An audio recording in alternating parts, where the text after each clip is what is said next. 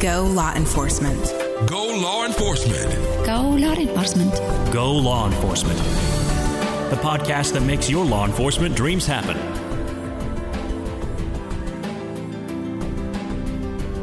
Welcome to the Go Law Enforcement podcast, brought to you by GoLawEnforcement.com. I'm your host, Joe Lebowski. Passing the police exam is a vital step towards becoming a law enforcement officer. GoLawEnforcement.com can help you pass the police exam and get a score that will get you hired. Check out GoLawEnforcement.com. James Bernazzani was a school teacher finishing up his master's degree at Harvard University.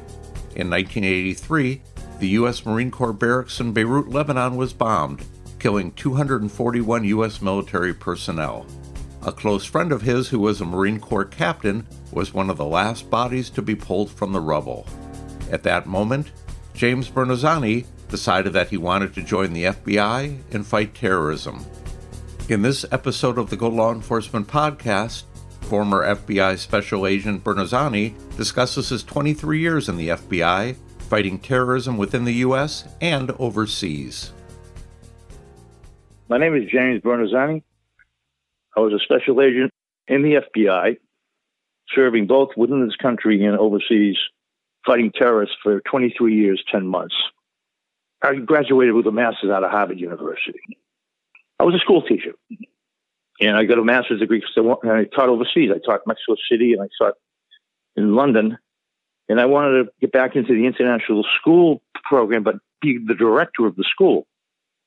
And when I was at Harvard, I played ice hockey. I played at a high level of university ice hockey. On the team was a guy named Mike Haskell. He was a Marine, a sergeant, and he wanted to become an officer in the Marine, but he didn't have a degree. So he attended my school, and we played ice hockey together. Very close friends. Then 1983, he went back in the Corps, apparently, and he became a captain.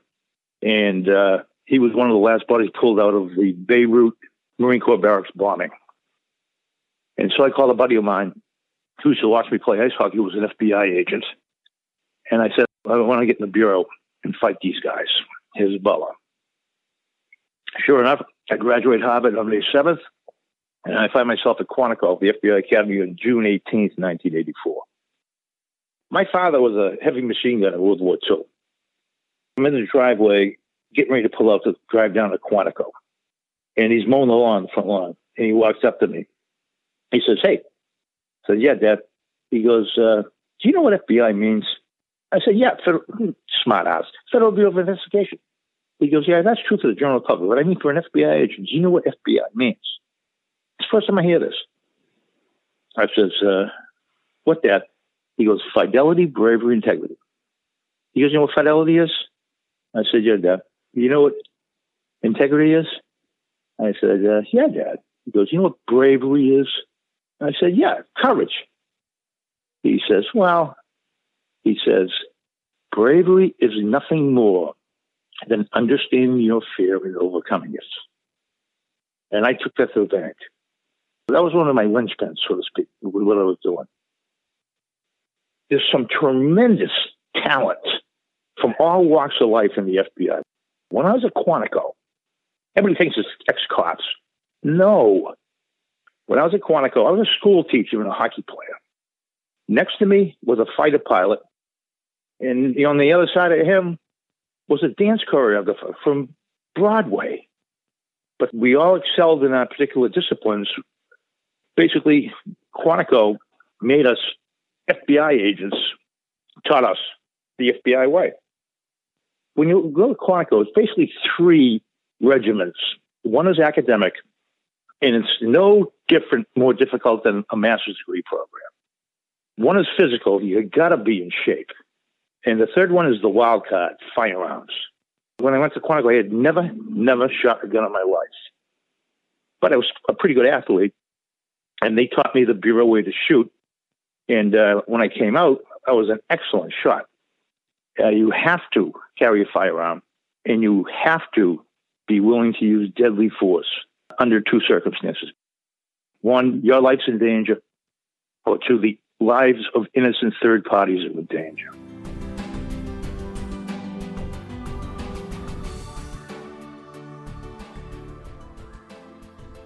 I was assigned to the New Orleans division of the FBI, and they had a national security squad, Squad 7. And they're all seasoned vets, and I'm a rookie. So I go into the office of the special agent in charge. There was only one TV in the office, and that was the SAC's office. And the SAC back then was like God. And so I just walk into the office, and he's sitting there, and I said, hey, boss, you going to watch the BC game? He says, yeah. He says, come on in. The first time I meet him. We sit down, we watch the game, and we became friends. And he says, where are you right now? I says, well, everybody breaks in on the applicant squad because you go around and learn how to pull out your credentials and talk to people. Background investigations, basically. He says, what do you want to do in the Bureau? I says, I want to fight terrorists. The next day, he assigns me to Squad 7. So I worked international terrorism in New Orleans, Louisiana, believe it or not, for 7 years. Then I got transferred to Washington, D.C., and I was in the old CT1. CT means counterterrorism, the CT1 squad. And that was dealing with bad guys within this country. CT2 was the extraterritorial guys, and that's where I wanted to go. And eventually made a pitch to the special agent in charge at that time. And sure enough, the next day I was on CT2. The only FBI extraterritorial squad in the FBI at that time. There's many now. At that time, there was only like 12 of us. And we divided up the world. And I get the luck of the draw in North Africa. Gaddafi was still alive, the Libyans. And they had knocked the plane off Pan Am 103 over Lockerbie, Scotland. And they had another attack against a French airliner, UTA 772, which crashed in N'Djamena, Chad, and took off from Brazzaville, Congo. And I had that ticket. And so I operated quite a bit overseas. Everybody's surprised. They think, we didn't know. We thought the FBI was domestic within the United States. It says, no, we have an overseas presence. We have extraterritorial jurisdiction. And as long as three factors are met: one, American citizens are killed; two, significant U.S. property, like an embassy building or an airliner, is destroyed; and three, the host government has to invite us in to help. We're not covert, we're overt. My true name, the fact that I was an FBI agent, the bad guys knew it. And it wasn't like it became a target as much as they were trying to figure me out. And I was trying to figure them out. And it worked out pretty well. No, I was not covert at all. The government knew I was in town because of the factors, the extraterritorial factors I was talking about. They invited us in. There was an expectation with clarity and transparency that you would work with the host government services that had their own national security concerns. And I worked with some great, great guys over there, men and women. And it was, we were people of kindred spirit. Because even though we spoke a different language and had a different upbringing, we both understood one thing.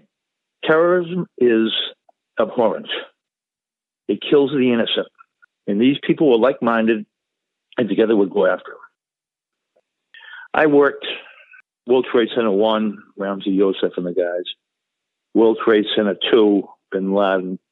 Oklahoma City, McVeigh, Nichols. The EMEA bombing in Buenos Aires, Argentina. UTA 772 in the Congo. So I did a lot of work in the Congo, a lot of work in a place called Benin, work in N'Djamena, Central African Republic, which butts up to the southern border of Libya at that time. Probably the hairiest one was in the Congo. In the United States, we call what's known as backup. And, you can get a very quick response, either state, local, or other federal agents. They're right there. Very brave, brave people. Overseas, I was in their neighborhood. They had the backup capability. And I was there with the onesies and twosies because I didn't speak, I speak Spanish, but I didn't speak, like in the Congo, you needed to speak French. It was, they almost got me, let me put it that way.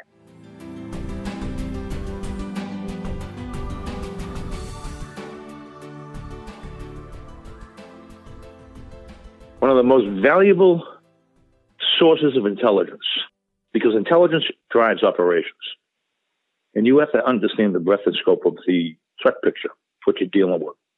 The recruitment of human beings. And so I was very good at recruiting. I don't know why. I just had some great human sources. Part of my job was to approach them by myself. Hopefully they spoke English and recruit them. But it's known as a recruitment in place. It's not like a defector.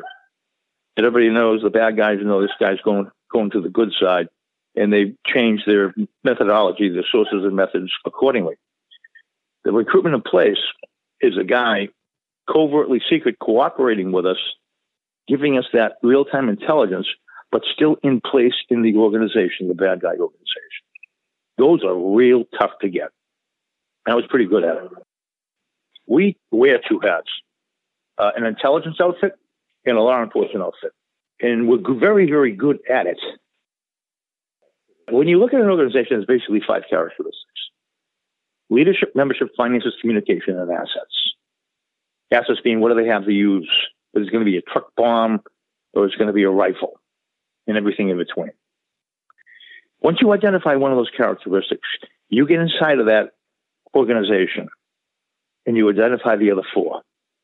And then you understand the breadth and scope of the threat picture that you're dealing with. And like I said, the FBI does that very, very well. Hezbollah was big into cocaine, bank fraud and embezzlement, illegal arms movement, sale and movement. A lot of white-collar crime, to tell you the truth. Non-violent crime. To support, fill that finance piece of the 5 characteristics of an organization. Because terrorist operations, it costs money.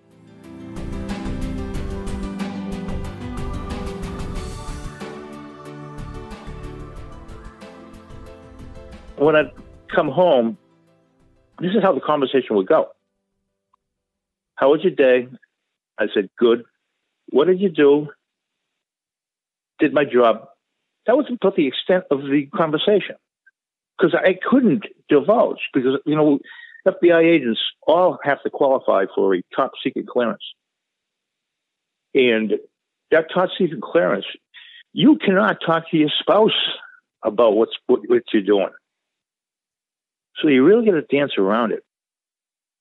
One time, I went into a bad guy area, and my wife goes, how long do you think you're going to be gone? I said, it's not 2 weeks, probably.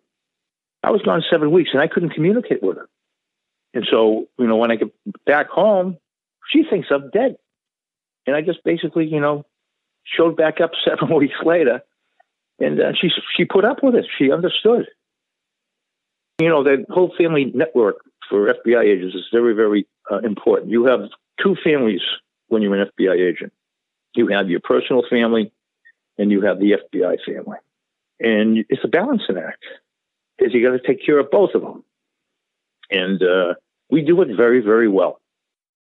Most of my operational work were in my younger years. And then as I aged in the Bureau and, received a series of promotions, I still did some operational work, but not a lot. It was more like managing the young bucks, leading the young bucks relative to what I used to do. And my value wasn't like I was a smart guy or anything. It was I had experience and I was still around. And so I would teach them sources and methods, techniques, and they carried them out. And like I said, there was one hell of a cadre of people, Americans, doing the right thing. And so that was basically it. Since my retirement, I teach at Tulane University, School of Professional Advancement at the master's degree level, in a program called the School of Professional Advancement, SOPA. And within that, they have national security classes, and I teach the counterterror class. If you go online, FBI.gov is the application process. Fill out the application. Do not lie and do not boast. Brass tacks, tell the truth. Because you will go through a rigorous background investigation, which I agree with. because we have to make sure, because our adversaries have tried to put their people into the FBI Academy, usually as linguists. That's why we have the polygraph. That's why we're polygraph. And like I say, the polygraph is, they're not going to ask you personal questions about your lifestyle. The whole idea of the polygraph is to find out if some other adversary put you up to fill out the application. Are you, in fact, a sleeper? You get in the Bureau, you don't do nothing for 6, 8, 10 years. You perform with the mission of the Bureau, and then you're activated. And those are the toughest ones. And like I said, the polygraph meets it out pretty well, but it has happened before. I'm sure it's going to happen again. It's tried and true. I guess that's a term. But that's it. We got to be real, real careful. It was fulfilling. It was meaningful. It produced positive results for the general public, and it supported the United States Constitution. If you get it, it's going to be the best job in God's creation. Passing the police exam is a vital step towards becoming a law enforcement officer. GoLawEnforcement.com can help you pass the police exam and get a score that will get you hired. Check out GoLawEnforcement.com. Thanks for listening.